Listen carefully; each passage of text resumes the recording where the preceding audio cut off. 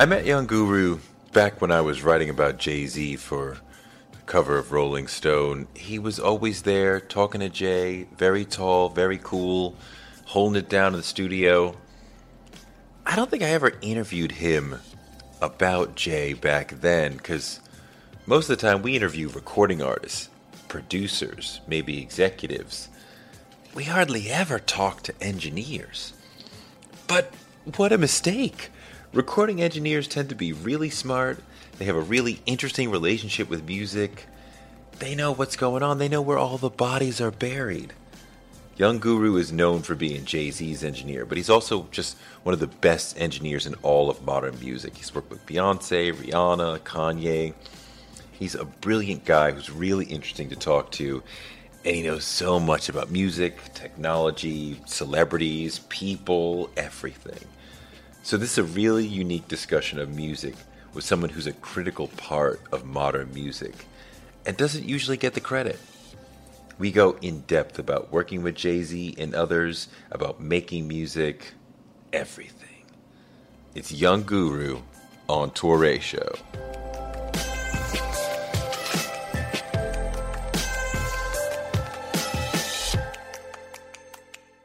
What do you love about music? I love the feeling of it, man. I love the emotion that you get to put across to people.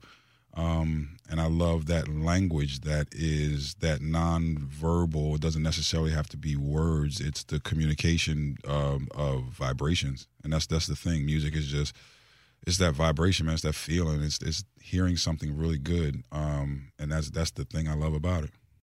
You remind me of something when you talk about vibrations. KRS-One told me once about, the songs are like confidence sandwiches. So you put them in your mouth and then you repeat them and you get the vibrations of the person who said them. And especially within hip hop, he was saying the confidence of the MC then goes into the person, and people love that feeling that they're getting from repeating the super confident MC's words. Oh, absolutely. Like, imagine that teenager growing up at that time, being able to say Public Enemy lines. And, everything that I do is auditory, and it's about music, but I was never a rapper, and I can't put words together the way that a KRS can, or that a Chuck D can, or even a Kendrick Lamar, someone of that nature. So the cleverness of people putting together words and repeating that over and over and over again, or even if it's something that's just felt like it was your own language. If I'm listening to 3 Feet High and Rising when I was young and realizing that everybody else doesn't really understand what's being said there, it feels like you have your own code words, and it gives you a confidence. And it just so happened that during my early years and teen years, the zeitgeist of what we were talking about was, everybody walking around with African medallions on and, bigging up your own culture. So that thing is very accurate. It gives you that space, and it gives you that confidence of saying exactly what the MC said. What is it that you notice that is common to not all, but many, many songs that become insanely popular? Are there commonalities that you can trick out?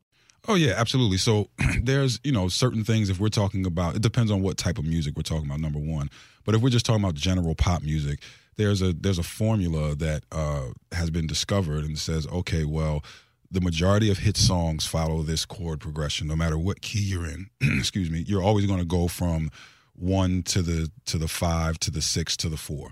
And, that's just key progression. But what do you mean 1 to the 5 to the 6 to the 4? What you have is you have progressions. Not only do you have chords and chord structures, but you have progressions. And there are 7 different steps in between notes. If you look at a piano, there's 12 different keys. And that's all it really is. And then once you get past this 12th key, you're in a different range. So it just starts at the C note, and then there's 12 notes. And this is the way a normal piano goes. So over the years, we've studied music, and we said, okay, well, these are the popular chord progressions that bring out this hit emotion in people. That's just a technical aspect of it. But the very, the special thing that, like, say, someone like Herbie Hancock teaches to the world is to say, that's just your technique. That's the technical side of it. It's the thing about feeling. All great songs bring about some sort of feeling to people. And I don't care if that's making you angry, if that's making you sad. it's the feeling that those songs bring about that really resonate with people, and that's what the songs that are memorable, the songs that last, the songs that stay with you, they can hit you on a motor level, and when we teach, this is the information that we teach our students. When I say motor level, I mean rhythmic.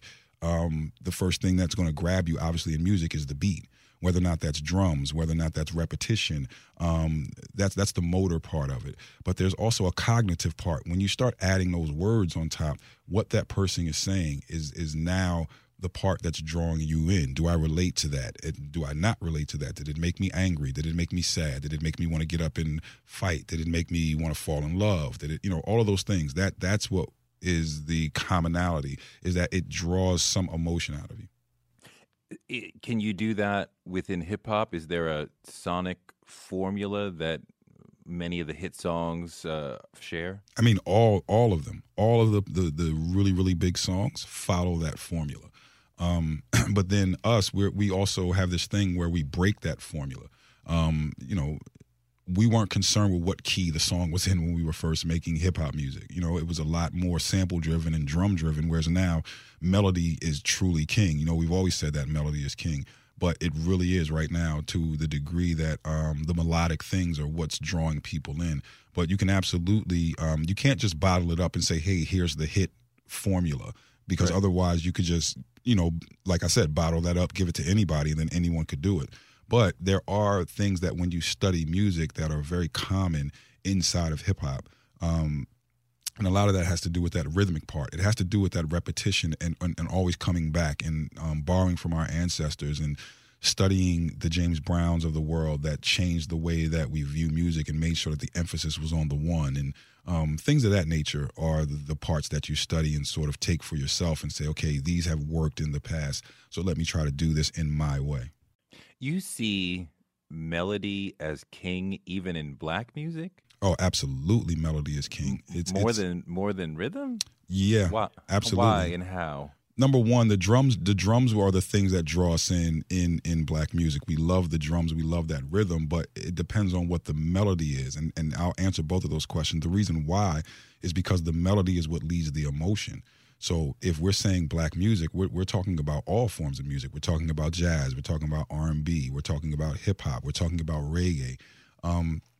That melody is the thing, because the rhythm is the foundation. The rhythm is the comfort bed, the thing that keeps repeating, that we know that we can predict when that's coming back around, and we get very familiar with that, and that's what draws us in. But the melody is the thing that takes us to different places, and that's the why. But the how is the way that you structure your samples, the way that you structure keyboard playing, the way that you structure even the delivery of whatever those words are is the melody. And that's the key to drawing people in. Melody is king.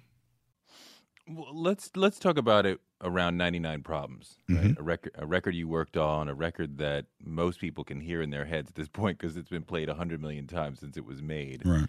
And I think about the drums and the harsh guitar, which maybe you'll say that's the melody, but to me that functions as part of the rhythmic portion of the song.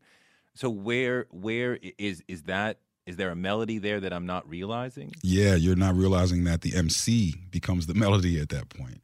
And the way that you structure those words, the delivery of those words, you could take those words, write them out, and just read them, and it's not going to have the same effect as when you add the pattern of what Jay-Z is doing over those drums. So again, the drum, it's, we have that classic line, drums often lead black youth to the truth. And that line is there for a reason. It's telling you that the drums are what is our foundation. But especially in rap music, the flow of the MC becomes the melody. And that's why I'm saying, again, today you see the MCs where it's changing to the point where we've incorporated sorts of singing or melodic rapping.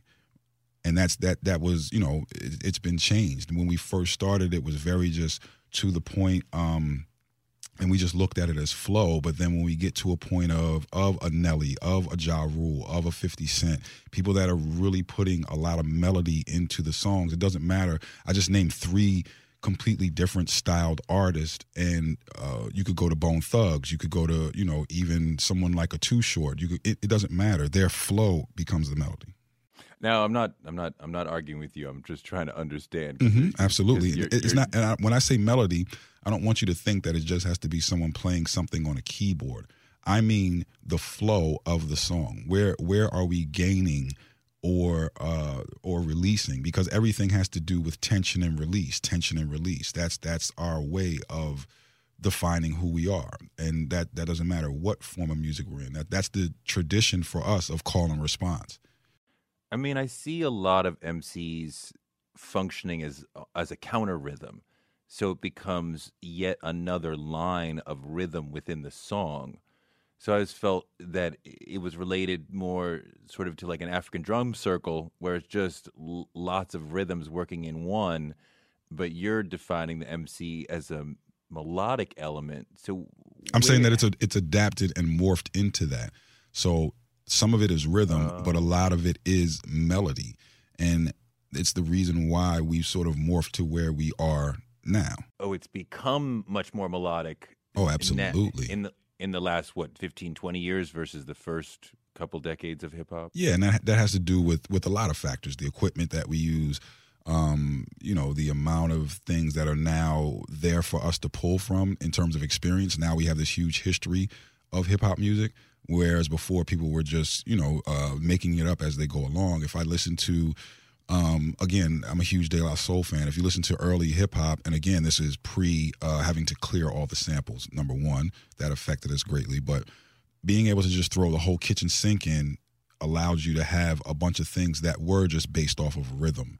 But there's samples in there, and those samples are what's driving the melody.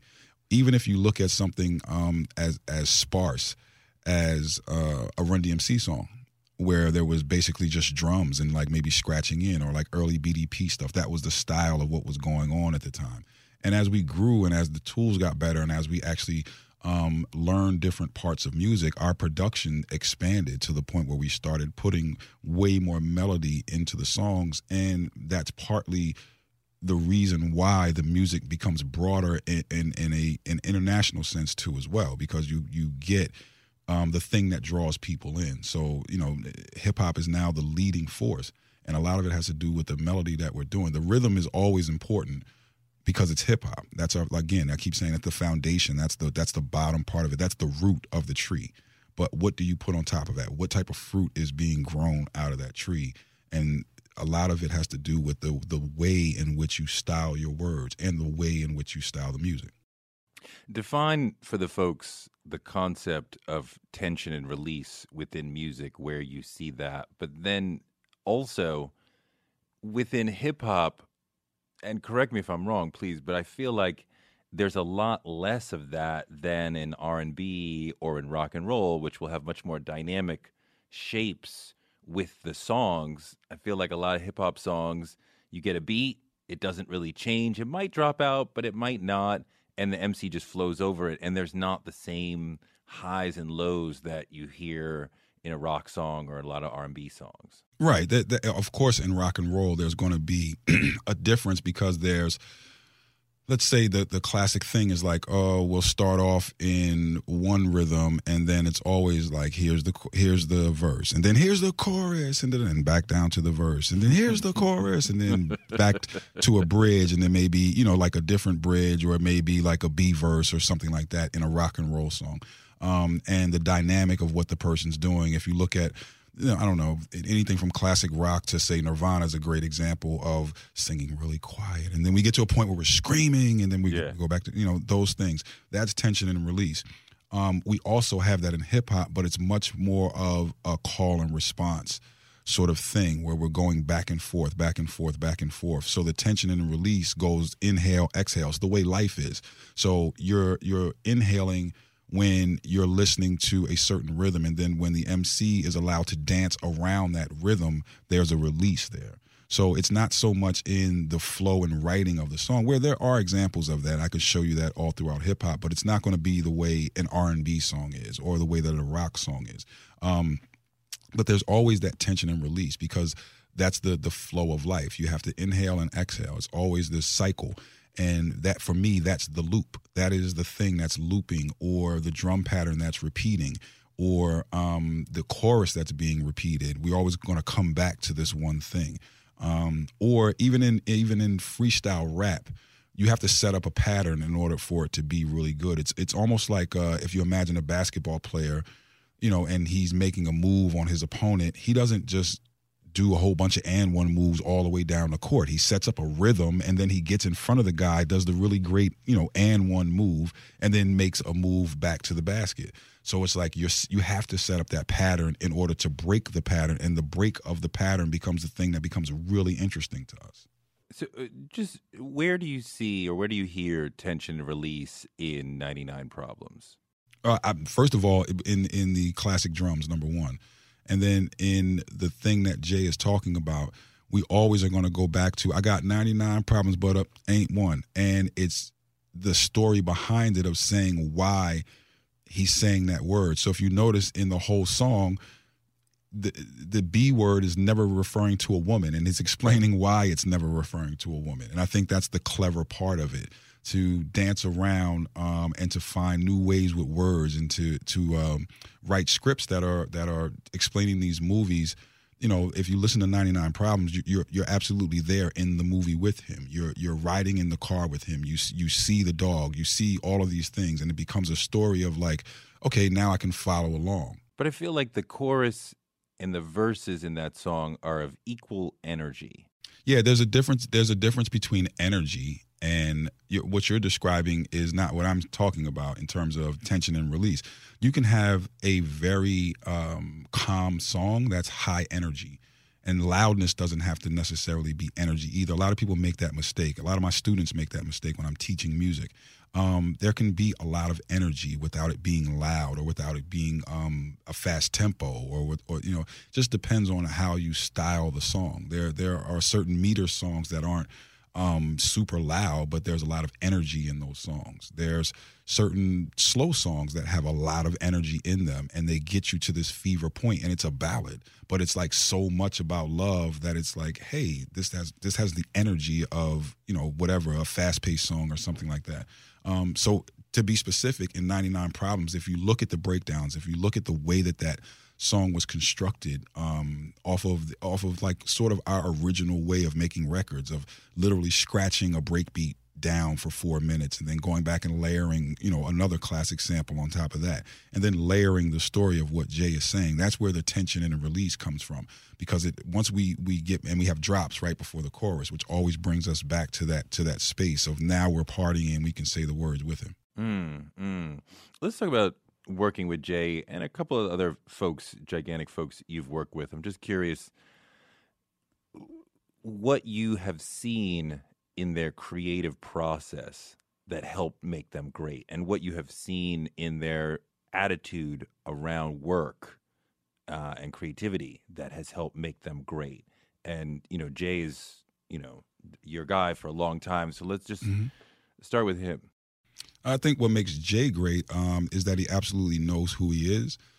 And that's one of the major things. Not all artists know who they are. Some of them are trying to discover themselves or figure out who they are. Here you're dealing with a well-developed mind that knows exactly who he is, and you get his truth at all times. I think that narrative isn't pushed enough, that everything that he says is true in his word, in his world. It's his truth. So as you follow the development or maturation of a normal human being, you're getting to see his truth. So if you come out, and I know it sounds cliche when people say, oh, live your truth, but that's really what it is. So if there's a given time where, I'm literally coming from the hustling world and I'm making this classic album speaking on my transition, I'm going to make a song that is talking to the old hustlers that says, can't knock my hustle. It's really talking about don't knock my hustle of getting into this music business, or cleaning up my act, or getting out of the streets.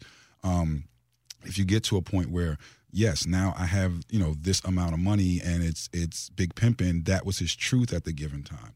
All the way to, writing songs about your children and where I am, as a person on 444, that is his truth at the given time. I think that's the biggest thing, is that he remains true to who he is. And if you talk about work ethic, I mean, this guy just doesn't stop. We have the example of somebody who at his age is still at the top of his game and still, being able to go on the court and perform, for lack of a better word. That's really what it is. And that's one of the keys I see in most successful people, is that regardless, they just don't stop. They figure out a way to look at whatever they're doing and say, okay, how do I adapt this to where I am in my life? He practices more before he actually hits the booth than anybody else. I think that what you're describing is the fact that he's not writing something down on a piece of paper. And then sometimes for MCs, I tell them this all the time, the flow, the rhythm, and what I mean in terms of that melody can get lost by looking and trying to read off of a piece of paper. So by constructing these songs in his head, you never lose that flow or that rhythm. And I think that's one of the biggest things what you're calling practice is him actually writing or going through the writing process of where someone is writing on a piece of paper and scratching something out or erasing. He does that mentally. So I think that's one of the biggest things. And then for me, technically, he's always talking directly into the microphone. Whereas if you look at any, online thing of someone reading lyrics off of a phone or, a piece of paper or something like that, they're literally moving their mouth away from the microphone because they have the piece of paper off to the side. And it technically takes away from me. But for him, it's like he can talk directly and have that conversation into the microphone. That's interesting that because he's not looking away at a piece of paper, he can have a more intimate relationship with the mic and with the words and the rhythm, and thus we feel that direct connection. Absolutely. And the fact that it's memorized, it's repeated in the writing process. So then that will allow you to understand, how am I styling this record? Just the words themselves are pretty much half of the battle. You can have great lyrics, but your delivery could be off. So the delivery part is just as important as the content, because it's about music is about emotion. How do you get that emotion across? No matter who you are, singer, rapper, music, everything is about emotion. What else technically, like that last piece you talked about, his literal relationship to the microphone, what else technically is he doing that separates him from others? I just think lyrical dexterity, in terms of understanding pocket and understanding flow and understanding what I call how to style a record. There are certain MCs that we have that they may not have sort of the most lyrical songs in the world. But I'm thinking of someone like a Tupac, where it's like when he said it, we felt it. The way that he styled the record, that's what makes him amongst the greats of all times. And it's about the emotion that he's getting across. When we listen to Pac, we really feel what he is saying. Is it true that Jay-Z's voice is a little higher than the average MC's? I don't know if I would call it higher. I would just say it's unique. He has a very unique voice, and that's it. It's mostly the voice, as the famous Gang Starr record says. It is mostly the voice. Some people have that voice, some people don't. It's the same thing as Bob Marley. When you're listening to a Bob Marley record, and there are some Wailers records where other people lead. If you listen to the songs where Peter Tosh leads the song, and then when Bob Marley comes in on the hook, his voice just sticks out. He has that thing that cuts through, and I'm saying Jay has this same sort of texture. Bob Marley has a mid-range that just sits above everything, and as a mixer, from a technical aspect, it allows you to fill a lot of music around that voice easier because that mid-range just sticks out. And I think Jay is one of those people that have that. But most of our great MCs, they have that thing. They have a unique voice. Kendrick has a very unique voice. Too Short has a very unique voice. Scarface has a very unique voice. That's the thing about them that we love. We come to love that voice. I mean, big Kanye. I mean, there's got to be a unique sound for us to want to listen to you over and over and over. Absolutely. Kane. We could go on. I feel like because he's so hard in what he's talking about, and he's so ill in the way he spits it, that you don't notice that his voice is kind of on the high side. Like I feel like if you plotted the MCs on a chart, he would be above average in terms of how high his voice is. I think it's the calmness of it, and I think you hear the confidence in the calmness of the voice. whereas he's not overly screaming into the microphone, and sometimes that's in a really good way. I personally want MOP to scream at me. I love that, right? That gets me hype, and I love. But it's in the tone and the texture of who they are. I love, the variance in Busta Rhymes' voice and all the characters that he can play, vocally. That almost match some of those like really colorful videos, and hit me with the link. I said, "What you saying, yo?" We get who he is, and he moves all around. Whereas like some people, like a Jay, it's very conversational and calm, because that's who he is. So it just depends on what you necessarily like. But I don't know if I would say that it's necessarily higher. I would just say that the register may be, a little bit higher than other people's register, but there's still a calmness in it that is the reason why you're drawn to it. And that calmness gives you that confidence. I was obviously taking nothing away from Jay. He's one of the greatest, maybe the greatest MC of all time. That just to quell anybody who might be having any stray thoughts behind that line of questioning. But you were also in the studio with Biggie, right?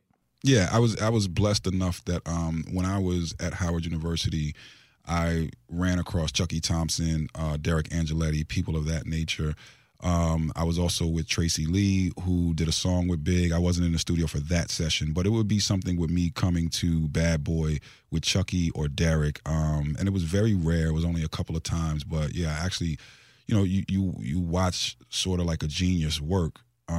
And he wasn't the hang out in the studio all night person. I'm sure there's people that could give you way better Biggie stories than me.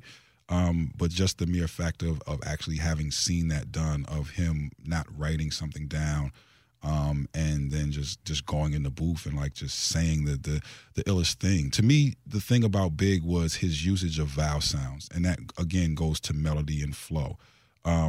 Since it's on, I call my Arizona Ron from Tucson, push the black you can't. Like, he's killing the on, just that literal vowel sound.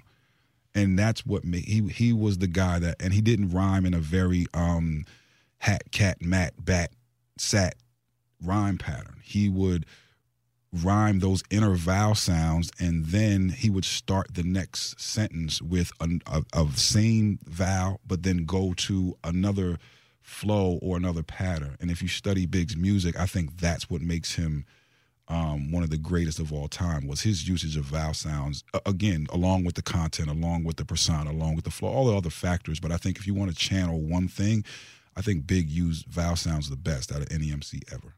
What about Kanye's creative process is helping him be so successful?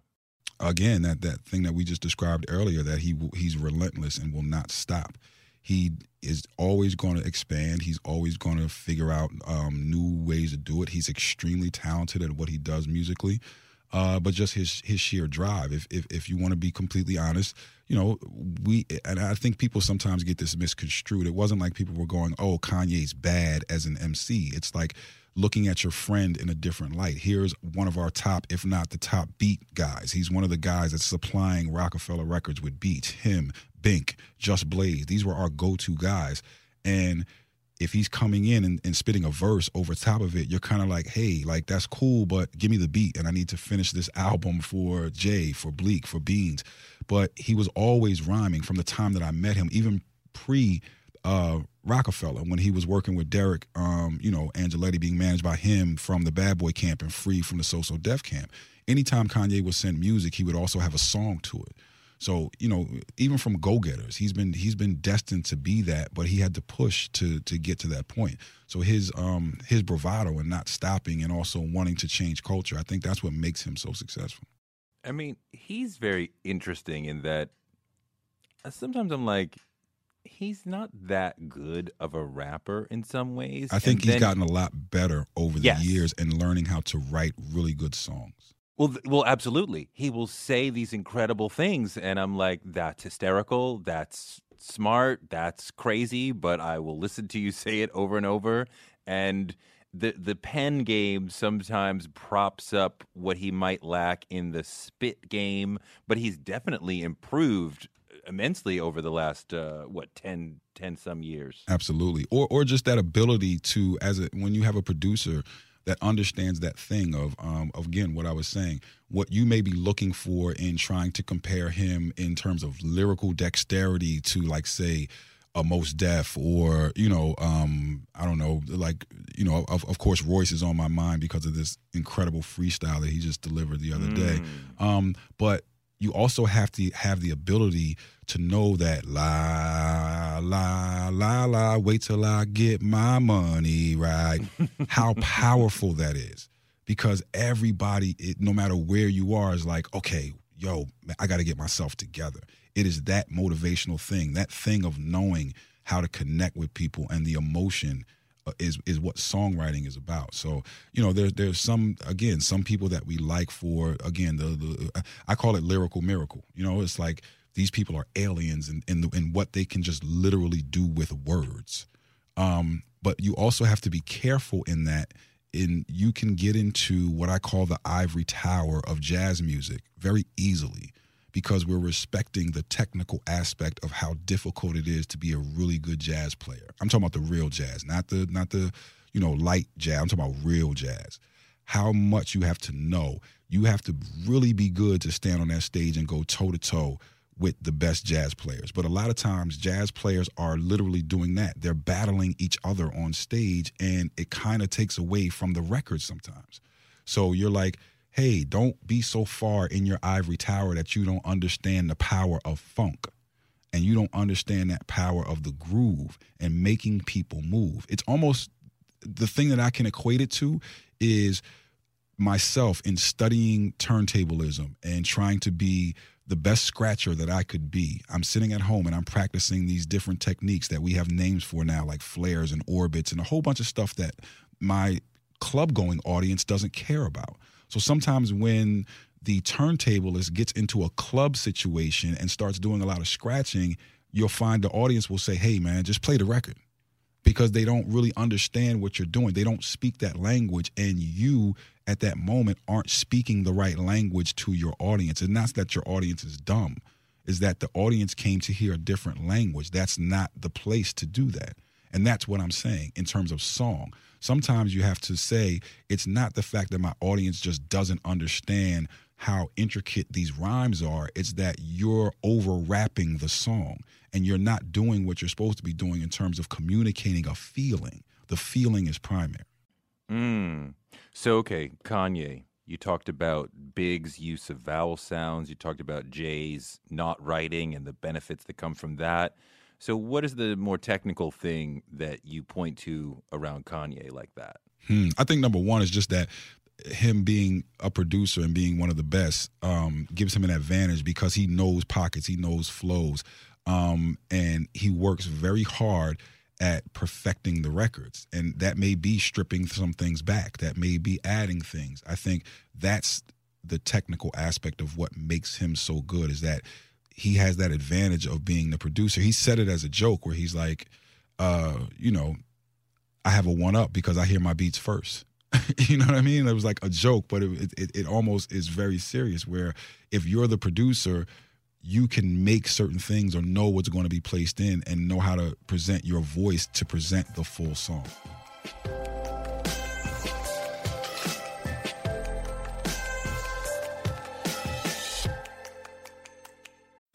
We live in a world where you can get anything you need delivered to your door thanks to DoorDash. If you don't want to do the dishes or you feel a little sick, let DoorDash bring dinner tonight. My family uses DoorDash all the time because it connects us to our favorite restaurants without us having to drive. Last night, we got some Indian food for my wife, some gumbo for me, and sushi for the kids. And everyone was happy, and we didn't have to do the dishes. The process of ordering was quick and easy, and I love DoorDash for real. So I was so happy to do this for them because I'm a customer, because I know DoorDash is your door to more. Must be over 21 to order alcohol. Alcohol available only in select markets. DoorDash, your door to more. Download the DoorDash app now to get almost anything delivered. One of the people who helped inspire me to want to be in broadcasting is Oprah Winfrey. She's an inspiration for so many of us, but her daytime talk show was so incredible And it told me that you could be black and authentic and real on TV, and that made me want to do it too. Black Stories, Black Truths is NPR's new collection that's a celebration of blackness. Each of NPR's Black voices are as direct, varied, distinct, and nuanced as the Black experience itself. In the Black Stories, Black Truths collection, you'll hear stories of joy, resilience, empowerment, and how to create world-shifting things out of struggle. Every episode is a living account of what it means to be Black today, told from a unique Black perspective. Black perspectives that haven't always been centered in the telling of America's story, but now they are the story. On NPR's Black Stories, Black Truths, you'll find a collection of some of NPR's best podcast episodes celebrating the Black experience. Hear a feed of episodes from across NPR's podcasts that center Black voices. Turn on NPR today and hear a range of voices as varied, as nuanced, and as Black as we are. Stories should never be about us without us. Listen now to Black Stories, Black Truths from NPR, wherever you get your podcasts. Influencer. It's a word that gets tossed around a lot these days. There is a woman who went the distance, who broke ground as the first true influencer by living a remarkable life. Her name, Elizabeth Taylor. I'm Katy Perry. This is the story of the original influencer. This is Elizabeth the First. Elizabeth the First, the podcast, wherever you listen. So we'll get back to Young Guru in a second, but I just want to talk about Policy Genius, longtime supporter of the show. Super appreciate that. They said, let them know September is National Life Insurance Awareness Month. And it might sound silly, but life insurance is incredibly important. If something happens to you, white cop guns you down, white meth addict kills you, whatever, you're not here anymore, you can't take care of your family. You've been providing for your family all along. Somebody takes you out, you can't provide for them unless you have life insurance. 40% of people don't have life insurance, probably because they think it's difficult to get or expensive, or maybe they're just not thinking about taking care of their family after they're not here. Policy Genius is the easy way to get life insurance online. In just 2 minutes, you can compare quotes from all the top insurers and find the best policy for you. And when you compare quotes, you save money.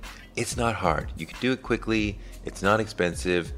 And then you can go to sleep knowing, God forbid you don't wake up, your family's not going to suddenly become homeless. Because that would be horrifying if you were like looking down from heaven at your family and they're like homeless because you didn't provide for them and after you died. And that sounds bad. Look, if you're looking for a good reason to buy life insurance, it's National Awareness Month, prices are at a 20-year low, and Policy Genius makes it really easy to get the right policy for you. Go to policygenius.com, get quotes, and apply in minutes. And you can do the whole thing on your phone right now after you finish listening to Torre's show. Policy Genius is the easy way to compare and buy life insurance and buy the peace of mind that, God forbid, something happens to you, your family will be taken care of.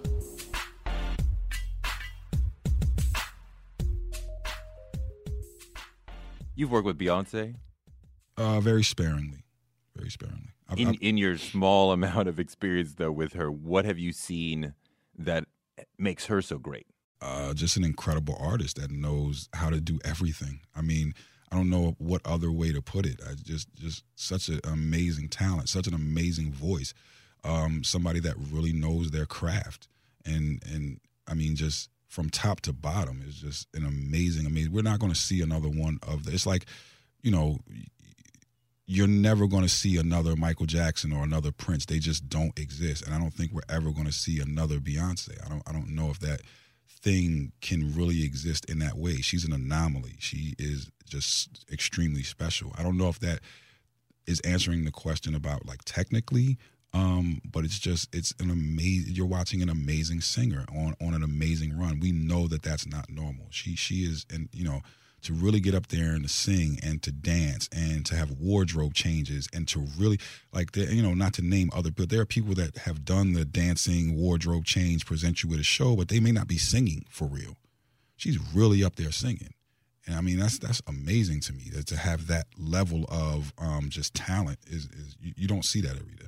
Okay, have you worked with Rihanna more? I think Ree is the thing about connecting. Rihanna really connects with her audience, and people feel like, I don't know, like that's my sister, or people feel like I really relate to her, or that's my homegirl, or I think I get that vibe from the audience when, she's selecting songs and what she chooses to do musically. I think people are way more into her because of that feeling of like, this is like my, almost like, I don't want to say girl next door, I want to say like best friend sort of feeling. I feel like Rihanna is like the most popular girl in school. Right. And right. I can't touch her. I can't talk to her. There's that Instagram meme, it's ugly until Rihanna decides it's not. And it's just like, she has that magic connects. Touch, yeah. And you don't. And you is the rest of the planet. Well, I don't think it's necessarily like a thing where it's supposed to take away from who you are. I think she's so down to earth that I feel like maybe it's just something that people are like, well, I connect with what she connects with. And I don't think it gives the vibe of like distant. I think it's the exact opposite. I think it attracts people and says, this is relatable to me. This is something that I like. She seems like someone that you already know, or if you don't know, you want to know. Like, this is the cool person. Well, I first became aware of you, as many people did, because Jay-Z shouted you out over and over and over in the little ad-libs. Mm-hmm. And his ad-libs are kind of a thing that we all sort of pay attention to, and he doesn't go all the way out, doesn't tell you the whole thing, but he'll give you a little blip, and you're like, did he say this is the second take of this whole record? Or stuff like that. And those things are really, he's not like planning to say stuff. He's just talking shit, and you just grab it and put it on the record. It's just normal conversation. It's not something that I'm moving around or saying, do this take. It's normal conversation. That's just him. You're actually hearing him. That's what he, what he decided to say at that given moment. That's crazy. So I know that if we bring in one producer or another producer, the records will be different, probably, right? If the producers and the artists are fine with, you, Just Blaze, do your thing, you, Premier, Timbaland, whoever, do your thing. If I have two different engineers, mm-hmm. will the record sound noticeably different as it would with two different producers or two different artists? It depends on how far the producer is involved. So yes, number one, you will get a different sound from different engineers. Every engineer works differently, so the record will sound completely different depending on who is mixing the record. But it's also the input of the producer. The producer is there as well. The engineer is an extension of what the producer wants the song to sound like. So in actuality, in the hierarchy of what's going on, who has final say in the studio, the producer, if I'm working with Just Blaze and me and Just have a difference of opinion on the way something's supposed to sound, then Just wins out. He'll listen to me, and people will hire you for it's sort of like your barber relationship. You go to the barber because you think he's a really good barber, but then you give him instruction on how you want your haircut. And Sure. You'll sit there until it is the way that you like it, and you hire him for the expertise of being able to do what you like, if that makes sense. Mm-hmm. And then if you sit there and you were like, hey, put a bunch of like lines through my head, and the barber's like, that's not going to really look good. And you go, no, that's the way I want my hair to look. Then he's got to sit there and do that. Or else he's got to say, okay, well, then you got to find another barber, because I just don't do that. And it was my understanding that the engineer was a little bit more of like a scientist and the producer was a little bit more like an artist. Is that incorrect? That's incorrect, because there's art involved in science as well. So the reason people say scientist is because you're the person that understands equipment and you understand the technical aspect of being in the studio. And for years, that was physical equipment. And that has transferred now into understanding that version of itself inside of the computer, which are plugins from all these various companies. But it's also understanding how to deliver a record. That's the science part. When I say deliver, I mean what formats, if you're doing 44, the regular CD is 44K 16-bit, and for not to get too technical, but that's the sample rate and then the bit depth of the way a normal CD was delivered. But then now we have really higher, recording possibilities, and also we're not trapped into printing onto a CD anymore. I don't think anybody's sitting saying, "Oh, I got to make this for a CD." We're doing it, for streaming. We have WAV files now. We're also in surround sound and things of that nature. That's the technical aspect. But there's also an art to it. There's an art to the way that you make a record sound. You talked about visualizing records before you sample them. Oh, absolutely. So what does that mean? What is that technique? The way you visualize it for me is to say, okay, if I look at music, the way I look at music is like up and down and around me. So like the bass is at my feet, and then all the way to the mid-range is like in my gut, and then the highs are like above my head or surrounding around my head. And that's the way I sort of visualize it that way, in terms of frequency, but then there's also visualization in terms of colors. There's some people that see music in terms of color, and all that is saying you're associating a color with a mood and saying, oh, well, this is blue, but what version of blue is this? There's a whole lot of blues. There's what version of red is this? If I'm doing a reggae song, what version of gold and green am I throwing in to make that, that yellow, or gold, green, red flag fly? It just depends. I see it in colors sometimes too as well, but the visualization is there when music is something where a word may not be sufficient to describe what it is, because we're dealing with something that is above words. We're dealing with vibration. The words are just there for a metaphysical purpose to describe something. At some point, somebody looked at this thing that's flying around and said, we're going to call that a bird so that we can have this common word to describe that thing, right? That's the metaphysical aspect of it. We just decided to call it a bird. There may be a million things that we could have called that thing, but that's what we settled on. And I'm saying that to say that there are things in music that are beyond words. It's about feeling, and we may not have the proper verbiage to describe that feeling. One of the hardest things as an engineer is to take someone's regular verbiage when they say, oh, it's not warm enough. Well, what does that mean? You have to translate that. Or somebody, doesn't have the exact word to describe what they mean. It's your job to translate those loose descriptions into a feeling. So that's a big part of your job, of listening to somebody talk relatively awkwardly about something they don't entirely understand. Well, they can completely understand it, but there could be no word for it. And that's what I mean by saying that there's vibrations that are above words.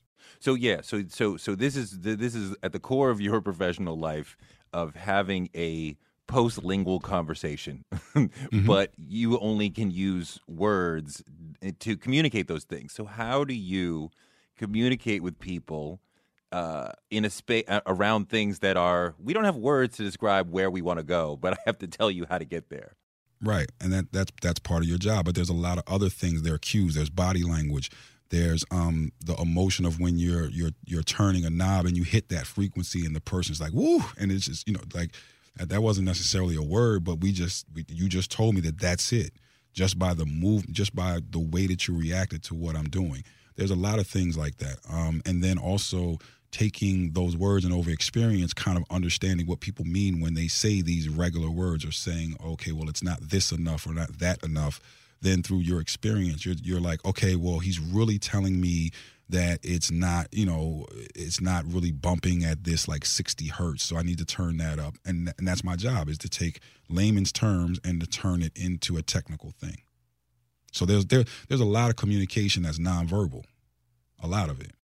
And that's interesting. I think a lot of us don't think enough about that, about really, especially as men, reading the nonverbal cues that we're getting from the people around us. Oh, absolutely. There's plenty of times when, you play songs for people and, people want to tell you that it's not really good, and they don't have the way of politely saying that. So it's just like they start describing other things. Well, I like if you play a song you won't have to ask them, do they think it's good? They're going to tell you that it's incredible. that, you know, when that song hits them, they're going to be like, oh, what is this? Can you play that again? This is incredible. Or if you transfer the emotion correctly, if you see someone, like you're trying to get someone to understand like the pain of a breakup, and that Sade song is going to make you cringe in a certain way. That Mary J. Blige song is going to make you cringe in a certain, because you felt that pain. So the person won't have to tell you that they really, you know, like, what about it that they don't like, or like they just like, or like this song resonates with me, and you'll see it instantly. You know, I got an interesting example of how the tiniest things can make the difference between a record you love and a record you don't love. With The Life of Pablo, where Kanye was tinkering with the songs after they were released, and Fade in particular is basically a house music song. I don't generally like house music, but in the first iteration of it, hold on, you don't like house music? In general, no. I think I want to bring you to New Jersey, because what I think that you think is house music may be a certain brand of house music that you don't like. But if you come to New Jersey and we play you the soul that's in our house music, I think you'll like it. I'm sure I would. I mean, I'm not dissing the entire genre. I'm sure that I would agree on the classics, and I love those. But as you go deeper into the genre, I'm generally like, this is not my aesthetic generally. Okay. But Fade in particular is a house music song that I loved the first iteration of it, and partly because early on in the song it built up to this big beat drop, and the drop was really big, and I loved that moment. And in subsequent iterations of the song, he sort of scrubbed that down so there wasn't the same buildup of tension and release in that particular moment of the song. And I was like, I don't really like the song so much anymore. And it felt, you know how you get the album and you have your 5 or 6 or whatever songs that you're on rotation because you love those. You don't usually love every song. And that was in my initial rotation, and it fell out because I'm like, I don't like it anymore. And it just the tiniest little things can make the difference between us loving a record and not. Oh, absolutely. The mix can make a difference. The mastering can make a difference. Arrangement is a really big thing. There's so many factors that go into why you like or dislike a certain song. Again, that's why I said it's like, it's not this easy just formula in a bottle thing, but we do analyze some of the things that are in a lot of the records that people do like. So there's so many different factors that go into why something is a hit, and you just hit it. It's like, it could be the smallest thing, and same song, you're listening to the same song, but this new arrangement for you made you not like the song, or the changes in the mix or something like that. And it's just an example of how each of the pieces fit together to make something the way it is. I don't, was the first Wu-Tang album supposed to be perfectly mixed? I don't know. It's supposed to sound like it came off of like, I'm talking about the original version before they went. I felt the same way like when they went back and remixed it. And I was like, this kind of takes away from the draw of what I liked about the first thing. Not to say I love that album, and I still love it to this day, but there was a Raw album that came out first that just has that grit and that grime, and it's like... What does eating healthy mean to you? Whatever your eating goals, Thrive Market is the best place to get all your groceries and household essentials. And getting Thrive shipped to your door is like having a great supermarket right outside your house. I love that Thrive Market carries brands with the highest quality ingredients and ethical sourcing methods. Whether you're looking for organic kid snacks or low-sugar alternatives or gluten-free essentials, Thrive Market's got it, and their site lets you curate your shopping experience quickly. And as a Thrive member, I save on every order, usually about 30%, which of course I love. And when you join, you help a family in need with the membership matching program. Join in on the savings with Thrive Market today and get 30% off your first order, plus a $60 gift for free. Go to thrivemarket.com/Toure for 30% off your first order, plus that free $60 gift. That's Thrive, THRIVE market.com/Toure. thrivemarket.com/Toure. On March 16, 2000, 2 sheriff's deputies were shot in Atlanta. Jamil Al-Amin, a Muslim leader and former Black Power activist, was convicted. But the evidence was shaky, and the whole truth didn't come out during the trial. My name is Mosi Secret, and when I started investigating this case in my hometown, I uncovered a dark truth about America. From Tenderfoot TV, Campside Media, and iHeart Podcasts, Radical is available now. Listen to the new podcast, Radical, for free on the iHeartRadio app or wherever you get your podcasts. That's what Wu-Tang is. And that's what they were. That's the tradition of who they are. And that's why I love that album. It's supposed to be that way. Go-go music that comes from that live experience is in my opinion, supposed to be directly from the PA that night of the go-go experience, not necessarily like taking that recording into a studio and perfecting and cleaning up. Cleaning up may take away in terms of certain things. I like to listen to my go-go music off the tape from the live performance. So you're a teacher. I want to talk about advice or lessons that you want to send out to various groups of people who you are in touch with creatively, professionally. For aspiring MCs, what do you want them to know? Aspiring MCs, I would say to them, just write who you are and don't regurgitate somebody else. That's the main thing. Like, write who you are. I want to know who you are and not necessarily. I mean, there's different levels, right? We all come into whatever we do. I don't care if you're a writer, a rapper, a painter, whatever. Your very first entrance into this is going to be imitation. You're going to see someone that you really like, something said, or you read something, or you saw something, or you heard something, and you go, okay, I love that. I want to do that. That was the initial thing. And that person, you're imitating them at a certain point because that's what you look at as being great. But then you're going to get to a point where you're trying to get past the imitation and you're trying to get to a point where you're pulling yourself out. So you're inspired to do something new based off of saying, okay, here's all the things that came before me. Here's how I can be different, and here's how I can still be me. That's really what the point is be yourself, but bring something different to the table. What are you unique at? What makes you great versus you regret? Like there's guys out there that, can go and like play whatever, any type of like jazz standard. And they're like, oh, I can do the solo from Coltrane, this and that. And it's like, so what? Like, that's not you. Where are you in this? And I'm saying that to MCs, like, where are you? Where's your voice? What about for master MCs? You may not want to criticize them to their face, but anonymously. What do you mean in terms of what do I want to see from master MCs? Yeah. What do you want to see master MCs do more of and do better? I mean, for me to call them a master, I think they would have done really great stuff. I mean, it just depends on who that person is. You have to go with a case by case basis. Like, take a master MC, let's say Andre 3000. The only thing I would say was I would love to hear more work. I would love for you to fall back in love with this thing and give me the work, because that thing that you do drives me because I can't do it. And you're a master at it, and it's a great example. So I would just love to hear more stuff. But I also understand the thing of I'm falling back because I may not be in love with this thing the same way. A Mos Def, I just love to hear him rhyme.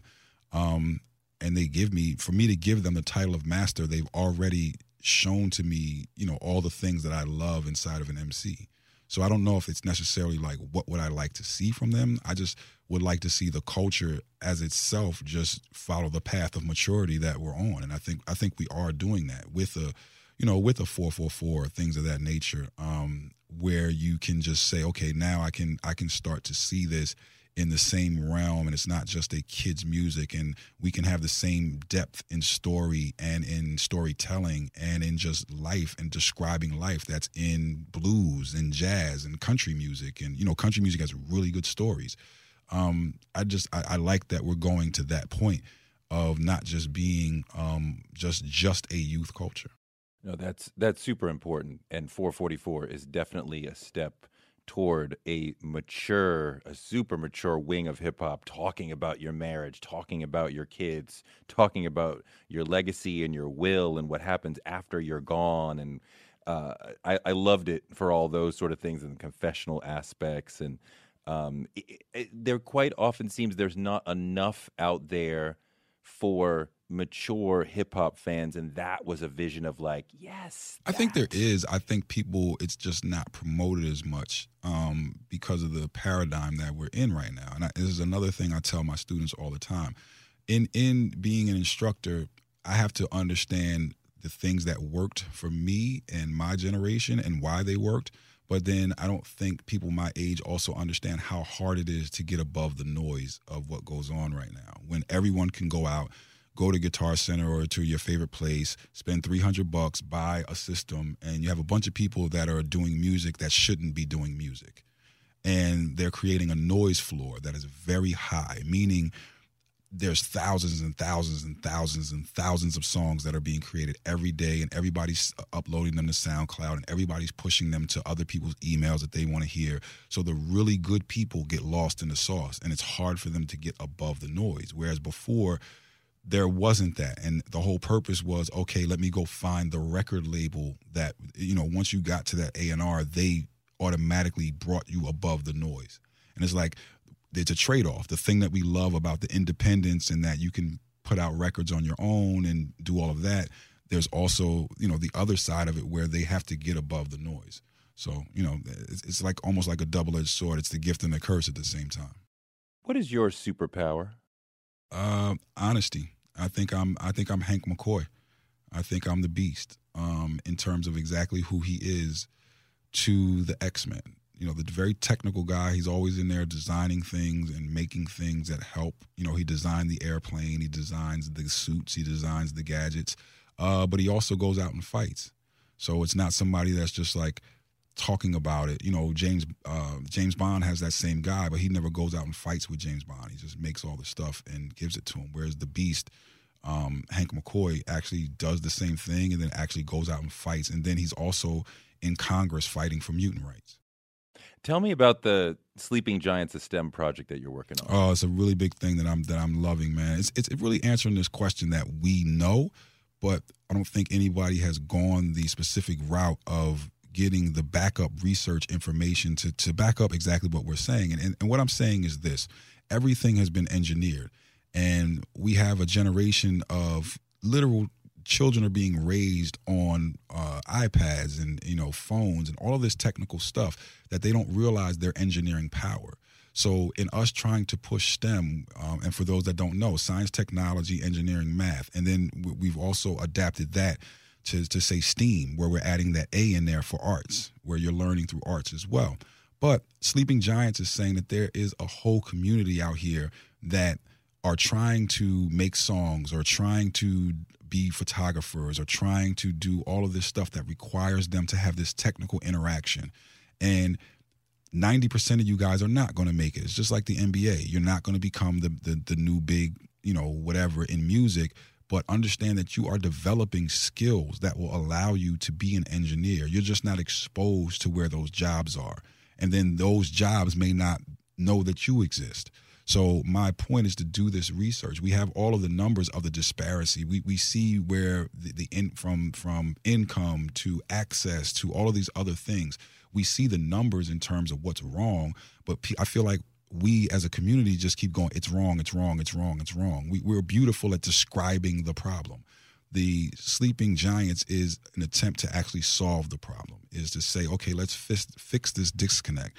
And let's get in here and show exactly where engineering is involved in all of these things. And I feel like music is one of the biggest ways of drawing people in because it's a cool thing. And it's like something that people already want to be associated with. So let me show you all these other jobs. And then here's where we can fix the problem. And that's what Sleeping Giants is about. It's about actually doing the research. Can we make the STEM jobs and the potential in STEM feel as sexy as the more artistic sorts of endeavors? That's the whole point. Yes, we absolutely can by showing the output of what can happen or what it means to design your own thing. And that's the whole point, is to make it feel cool, or to use your word, sexy or attractive, whatever it is, and to pull those kids in, because a lot of the times you're going to. That's the reason why people want to be involved in the entertainment business. Even rich people, where you have like athletes that are like, oh, I want to be involved in this. I don't even mean just like rapping, but like you have rich people that start record labels. And I'm like, why would you, what? You're already, like, you got to really love this thing. If you just looking at it, because it's the sexiness of it. It's the being in front of people. It's the power of that, what we started off this thing saying, that someone's going to repeat my words. How powerful that is. Someone's going to repeat my words. You know, that thing is very sexy, but it's also like the excitement that I feel when I watch someone code or say, here's a problem and I need a fix to this, and there's a new plugin that's created because of a problem that I had, and then someone's like, here's the solution to your problem. That's really what engineers perk up about. When there's a problem, we go, oh, I can fix that. You know, all the way from the simplest concept of, I'm on this side of the river and I need to get to that side and we have to walk 2 miles to walk around. Why don't we create this thing called a bridge? And that solved the problem. And now look how society, or just whatever situation you're thinking of, that along with also trying to throw in a little bit of the moral aspect of understanding what you are creating and how that's being used by people. So when you have all of those aspects, it's sort of, the dream is what we just saw in Black Panther, the way that Wakanda is technically more advanced than anyone, but still in tune with nature, still giving homage to the ancestors.